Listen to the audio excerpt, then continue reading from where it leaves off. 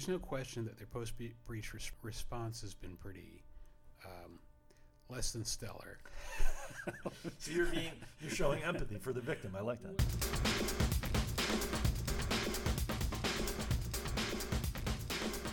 Welcome to the Risk and Repeat podcast, episode number 74. I'm Rob Wright, editor of Search Security, and I am here with my site editor, Peter Lotion. Peter, welcome. Hi, Rob. I am back in the office. We're recording this on a Friday, September 29th. I'm back in the office after being away for a few days in Austin, Texas, for the ISC Squared Security Congress, which I'd never been to before. Very good show. A lot of interesting people. A lot of people from different industries practicing InfoSec in different ways, different backgrounds, different career paths, different education backgrounds, different certification levels. It was actually, this is a whole other conversation that we'll probably get into down the road, maybe in next week's episode and certainly in future articles.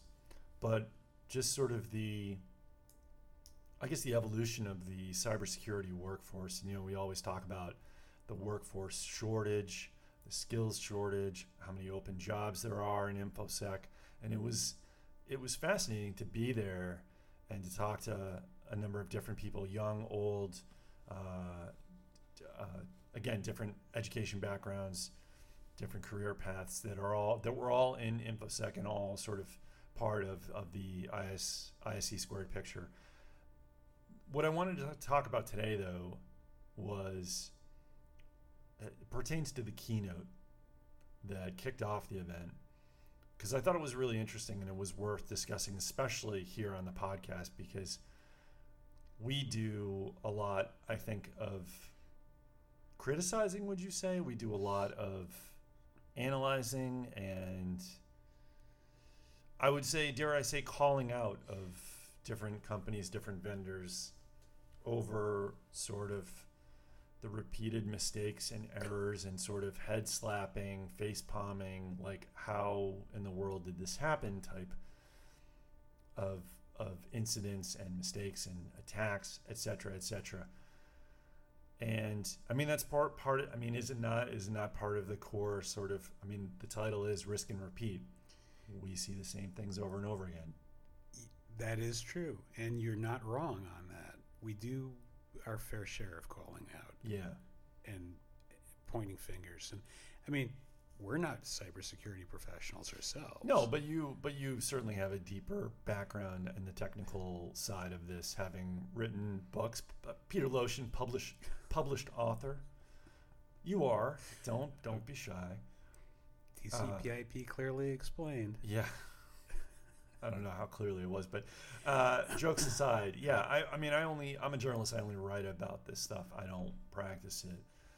And sometimes I do sort of, you know, when you take a step back, you think to yourself, am I out of line here? Am I going too far? Am I really understanding this? I mean, you have to understand a fair amount of how this stuff works and what's being done, and rely on the word and sort of perspective of other experts in the field in order to criticize different companies, different vendors, different people when they do fall victim to a hack and are exposed in a data breach. So this keynote was really, really, it was one of the better keynotes I've actually I've heard in sort of recent memory on the InfoSec side. It was Don Freeze. He's the Deputy Assistant Director of the FBI, so pretty high up in the FBI. He is, I believe, the former head of the Bureau's National Cyber Investigative Joint Task Force. That's a mouthful, and I won't even try to spell out the acronym there. But so he has a background, not just in obviously law enforcement. He's a longtime veteran of the FBI, but he comes from sort of the cyber side too. So he knows a thing or two about hacking and cybersecurity. And the thrust of his keynote was about risk management. And it seemed like, you know, I say that and it might sound boring. And I know I was talking with you and other folks over Slack about why I thought that keynote was really good, and he made a lot of good points. And the way I probably described it didn't make it very alluring or interesting, but he did an excellent job talking about why risk management was so important, and the way he put it all together and the way he expressed it was just, it was, pitch perfect, I thought. I mean, his ultimate point was basically talking about how you don't have enough resources, you don't have enough bandwidth, you don't have enough knowledge, cybersecurity is hard. So what you really need to do is sit down and do a risk management plan and constantly assess where your biggest risks are and what you need to be protecting, and devote your resources there. And you just can't worry about anything and everything. And that sounds so obvious, again, saying it out loud, but the way that he discussed this, and this keynote may end up being on YouTube. I know ISC Squared, they record some of their sessions and keynotes, and they put them up later on for public viewing. Hopefully this is up there at some point in the near future or distant future, however. You wrote a news piece for it. Yeah, wrote a news piece sort of summarizing what he talked about. Again, I don't feel, and again, this makes it sound like I'm trashing my own writing. I didn't feel like it really captured how good his whole presentation was, and it's hard to do that. I got the impression that I wished I was sitting in that keynote room with you. Well, I appreciate that. You're very generous. But yeah, it was tough to, without sort of transcribing the entire thing or putting video up. He sat down with Brendan Dunlap, who is senior manager of security, risk, and compliance at Amazon, and they just had a dialogue about, Brendan would ask him questions about what he was seeing and what he was doing and threats and this and that, and trends. And he said, look, I've been around a long time. I've seen a lot of investigations, talked with a lot of companies, and one thing is always the same for the companies that do this really well, cybersecurity really well. They are constantly assessing their risk. They have a solid risk management plan. They're constantly evaluating it, updating it, and assessing new potential risks. And that's how they know, because you can't do everything. That's how they know what to concentrate on. So that was a really good keynote. But there's a part of the keynote that was not included in that news story that's going to be in a sort of another piece I'm working on that I wanted to bring up in this discussion. And that was about, he talked very openly about the need for humility and empathy for hacking victims. And a lot of people have said this, and we'll go into this in a little bit, but this came up at Black Hat. This came up during Alex Stamos' keynote, CSO of Facebook. He got up on stage, talked for a very long time, and one of the things he said was the InfoSec industry as a whole, not everyone, but as a whole, we lack empathy for the victim. And Freeze talked about the same thing, and he put it in very sort of serious terms. He talked about what he called an unhealthy sense of superiority, and people sort of thinking that they're better than the people that are being affected by these hacks. And he said, quote, "You've got to be willing to humble yourself a bit to really understand what's going on with the victim." He said, you need humility. If you're just out there sort of blaming the victim all the time, you're going to miss things. You're not going to fully understand what's going on. And this was a really interesting part. Quote, he said, quote, "The FBI was rightfully criticized in the last decade for victimizing people twice in cyber. We certainly don't do this when there's a violent crime, when somebody is involved in a terrorist incident or something like that. We don't rush in and blame the victim, but we do it, and we have done it in cybersecurity," he said. And he said it's absolutely getting better, but he said it's this whole culture kind of needs to stop, not just for the FBI, which investigates these things, but the whole culture. And I wanted to kind of talk about that because it's hard. I mean, look at what we've seen, Peter, recently with Equifax and now Deloitte and the SEC.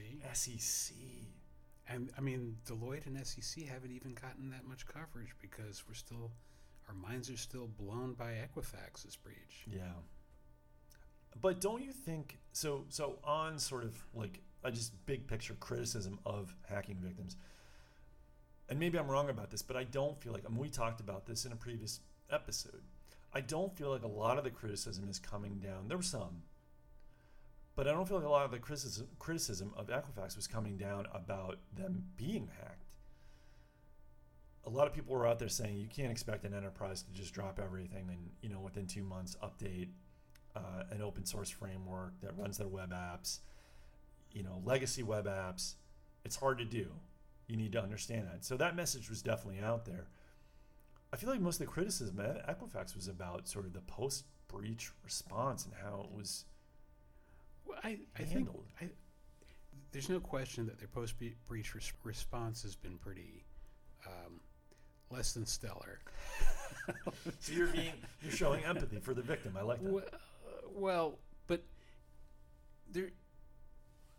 there's a couple of things here. There's some organizations where there is an expectation that, well, let's forget about cyber for a second. If you walked into a bank and there was no bulletproof glass in front of the tellers, and there was nobody visible in the bank, no guard, the door to the back was open, you'd probably blame the branch manager for not putting in security measures to protect from people walking into the bank and just taking money out of the drawers. Just taking some money out of the drawers. It's like, I mean, not everybody would do that, but there would be enough people that would be willing to do that. That it would be a bad look. And you could say, well, let's not blame the poor bank manager. I mean, certainly you can't blame the tellers. They're doing their job. You would leave blame on whoever forgot to lock the doors or whatever the circumstances were. I mean, there's a base level of security that you expect from different organizations. I expect my banks to be more secure than my grocery store or the local convenience store. I don't expect the same protections from those organizations as I do from a bank or a credit union or a brokerage. Now, let's go back to cyber. If a brokerage firm or a government agency tasked with protecting financial information is leaving their doors open, letting the security guards go home early on a Friday afternoon because it's nice out, and forgetting to put up the bulletproof glass and locking the door to the back room, to the vaults, then you can't say that the victim there are the people who didn't do their job right necessarily, because they're not doing best practices there. Same goes for, I mean, retailers who got hit by breaches earlier in this decade. I'm thinking Target, for example, or REI got. I seem to recall getting a notification from REI once about credit monitoring. Any of these places, any retailer who's buying services from a vendor and who's trying to keep up and has very narrow margins, I think victim blaming those folks is a little bit wrong compared to victim blaming a company that's making a 30% profit margin instead of a 3% profit margin. And I want to say that the Equifax profit margin is pretty high. I thought I heard 30%-ish or so, but the bottom line is that I looked at some of the financials, and we talked about it, I guess, last week or so. A $60 million fine that could have been levied if GDPR were in effect, would not really be that big a deal to Equifax. That's amazing. Based on, and it blew my mind when I figured it out, and people were tweeting that, oh yeah, they would have been fined $60 million, right? Not B, but M. And well, that's a lot of money to me and you. To a company that's doing $4 billion in revenues over the course of a year, that's $3 billion in revenues over the course of a year, it's not really that much if their profit margin is in the tens of percents rather than the ones of percents. Right. So yeah, I'm not sure that they're actually victims in that case, because the company, over a prolonged period of time, despite having these things in the headline every, well, Yeah.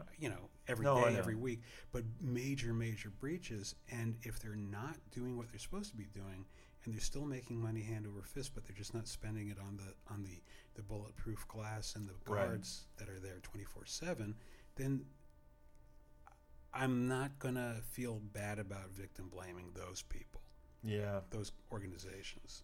It's interesting because if they didn't, if a company like Equifax didn't do anything wrong, then you wouldn't see executives stepping down, or people demanding that executives step down and quote unquote retire. At the same time, I thought about this. Other credit bureaus were attacked. I think it was 2015. Experian. Experian was breached, although not to the scale that of this attack. And there was a new report that came out just recently from Bloomberg News that said, signs point to this being a nation state attack. Okay, yes, nation state attack, serious stuff. We don't really know, we don't have an inside view of just how much progress this company may have made with their security posture over the last few years. We don't know how many attacks they may have repelled. We don't know how many improvements they may have made to their infrastructure. We don't really know. And that should be, I think, when you're sort of assessing, and it's impossible to do this, but when you're trying to make a true assessment of just how bad the situation is there, I think that needs to be taken into account. I think you need to think about the big overall security posture, and not just the fact that they didn't patch a web app with Apache Struts in time. So I'm not giving them a pass, but I am thinking about Freeze's message about victim shaming. And you can be critical without shaming. You can be critical without sort of, I hate the word Twitter lynch mob, because look, it's Twitter. It's not a real lynch mob, and it's not, I just don't like that term. But, there is a fine line between criticism and really shaming and really going out of your way to day after day just sort of pouring it on and slamming and trying to humiliate, whether it was the CISO. I mean, that happened to a certain degree, right? That people were harping on the fact that the CISO, she had a music degree. I mean, lots of people, especially folks that came before, the plethora of computer science options, computer science studies that you have now over the last 20 or 25 years. It's different. I don't know. So, well, even now, there's a lot of people that find their way into information security and information technology the long way. They didn't study computers in college, in large part because the things that they teach you in computer science in college and grad school aren't necessarily relevant to being in information technology and information security. You've got different skills that you learn on the job, and I think there's don't get me wrong, I'm not saying that the people that work in information security at Equifax or any of these other places that we talked about, I'm not suggesting that those people are bad or they should have done something different. No. Yeah. I think that the decisions that are made at a higher level, I mean, the people that are not implementing it but are just making the decisions and saying, oh, hey, we can save a lot of money if we use Apache Struts, exactly, yeah, instead of buying a product where we have more control, or we have better ability to respond to a security issue. I mean, yes, we all know that it could take more than a week or a month or even 3 months to patch a complicated vulnerability in a piece of software.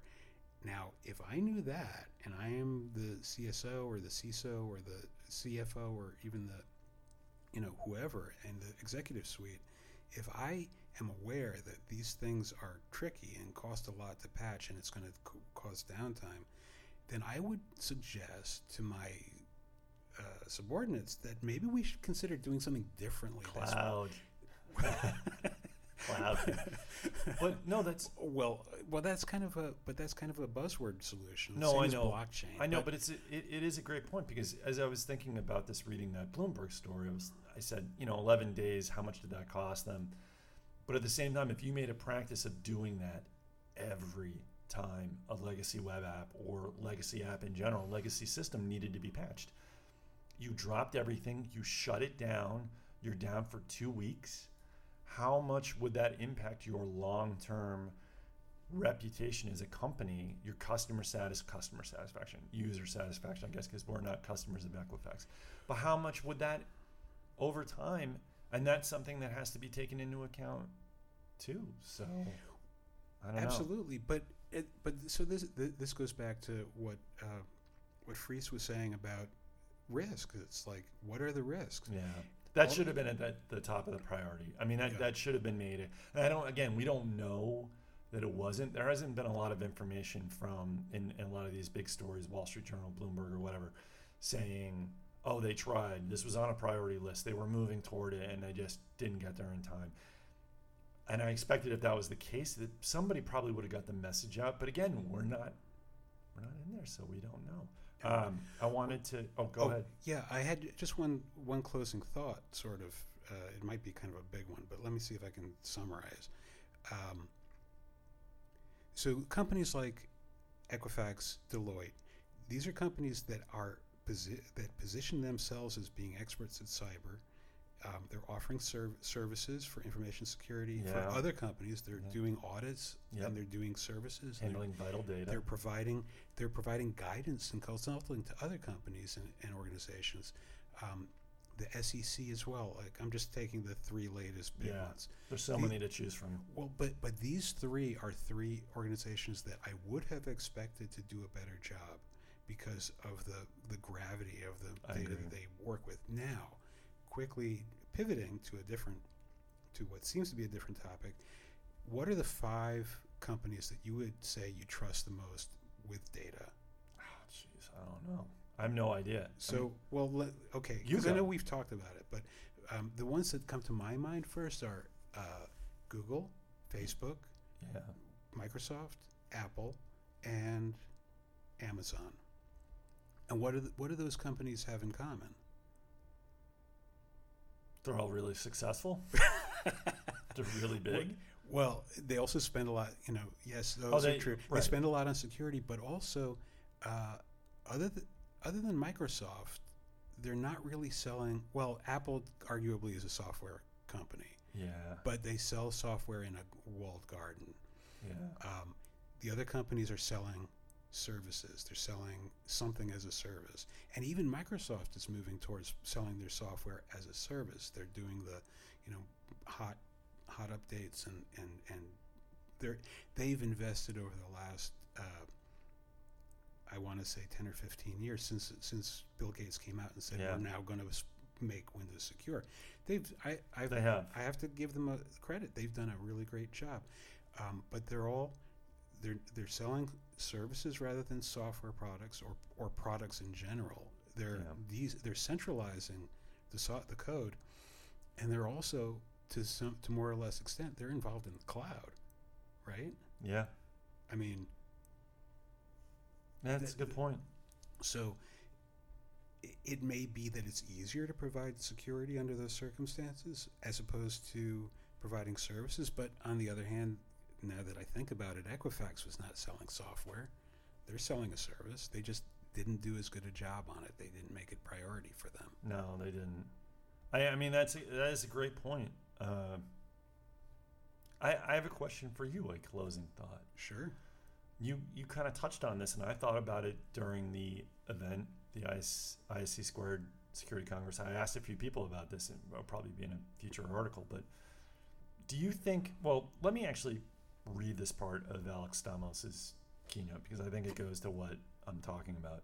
So he spoke at Black Hat again, Facebook CSO, he said, quote, "As a community, we tend to punish people who implement imperfect solutions in an imperfect world. As an industry, we have a real problem with empathy. We have a real inability to put ourselves in the shoes of the people we are trying to protect. It's really dangerous for us to do this because it makes it very easy for us to shift the responsibility for building trustworthy, dependable systems off of ourselves and onto other people." End quote. I thought that was really important to say. And I wonder, is it possible that this, like the victim blaming and shaming and just sort of the general negativity, you hear about these breaches all the time, is this one of the reasons we have an issue with filling jobs in this industry? Because like you said, we're not blaming the Equifax people. We don't know what they did or didn't do. I mean, this is sort of fallen on upper management. But if you're an Equifax security manager or professional, you're some network admin in that company, and you've known about these things, and you've warned, and they happen, and now the company has been smeared, and that's on your resume, and you're like, man, this is going to stick with me. The stench of what happened here. People are going to ask about it. Do I really want to be in this field? Do I really want to be blamed for a breach that I really had no serious control over? And what about the people thinking about going into this field? Do they want to be in a headline? Do they want to be called out? Like, CISO is one of the ultimate career tracks for something like this, and like people are going in and out of these jobs left and right. So do you think that has an effect? Well, okay, having worked in IT for a pretty long time, since they called it MIS. Oh, jeez. It's not a great field. You don't get a lot of, there's not that many rock star opportunities for IT and information security. Yeah. I mean, there are information security is hot. I think it's a great, if you're starting out your career, it's a great place to start. I think there's other things that are preventing people from starting in information security that are more worrisome. The companies, there's a lot of, and this is with IT as well these days, a lot of lowballing on salaries. Right. A lot of companies don't like the idea of paying what it's worth to get somebody who's skilled. Saw somebody tweeted out this week job solicitations for a part-time CISO, 20 hours a week, $90 an hour. And I'm guessing there's no benefits along with that. So we're talking about a company, it was a hospital, I think, or medical center. They were looking to hire somebody for what's 90 times 20, 180, or 1,800 times 50. You're the tech guy. Yeah, so we're talking about like $90,000 a year that they want to pay for a CISO. And paying $90 an hour when pen testers are companies that are providing pen testers are charging $250 an hour for consulting as a pen tester. Seems like they're not going to get, or they will get their money's worth, which is not as much as they expect. And this, people have been trying to lowball IT people for decades. Yeah. Journalists can relate, by the way. We can, yes. But and another factor that I wanted to point out is that there's no academy for, there's no academic world for bringing people into the working world with the skills they need. Yeah. And there's also, at the same time, that the education is failing. The education system is failing. The companies themselves are failing to stand up and say, look, we'll hire smart people out of college with whatever degrees, but they just have to show some aptitude for the skills that we need, and we'll hire them, train them, treat them nice, and give them careers. That's how it used to happen. Nowadays, nobody wants to do that because they're afraid of losing their investment. Yeah. And the only reason they're going to lose their investment is if they don't treat their people that they're bringing up themselves. If they don't treat them right, they're going to lose them. So, but if they treat them right, then they don't have to worry about it. They don't have to worry about retention as much. They don't have to worry about skills. They don't have to worry about development. They only have to worry about ending up as a headline. Right, they do. Yeah. But maybe you and I can go into pen testing? I've thought about it. I think it would be pretty cool. I'm just not sure if I have the skills or the aptitudes, and And basically everything that is required. yeah, all the rest of it. Well, but it's something to think about. It sounds like a fun job for a future career. Yeah. Well, I guess we should wrap up there. Fascinating conversation. There's a lot of moving parts to this, and I'm glad I got a chance to sort of talk about it with you, and hopefully we'll get some feedback on this topic and topics from readers and listeners. And thanks for talking with me in Chernobyl once again. Always great to be here. Thank you, Peter. And thank you to the readers and listeners of Search Security. I'm Rob Wright, and we will see you next time.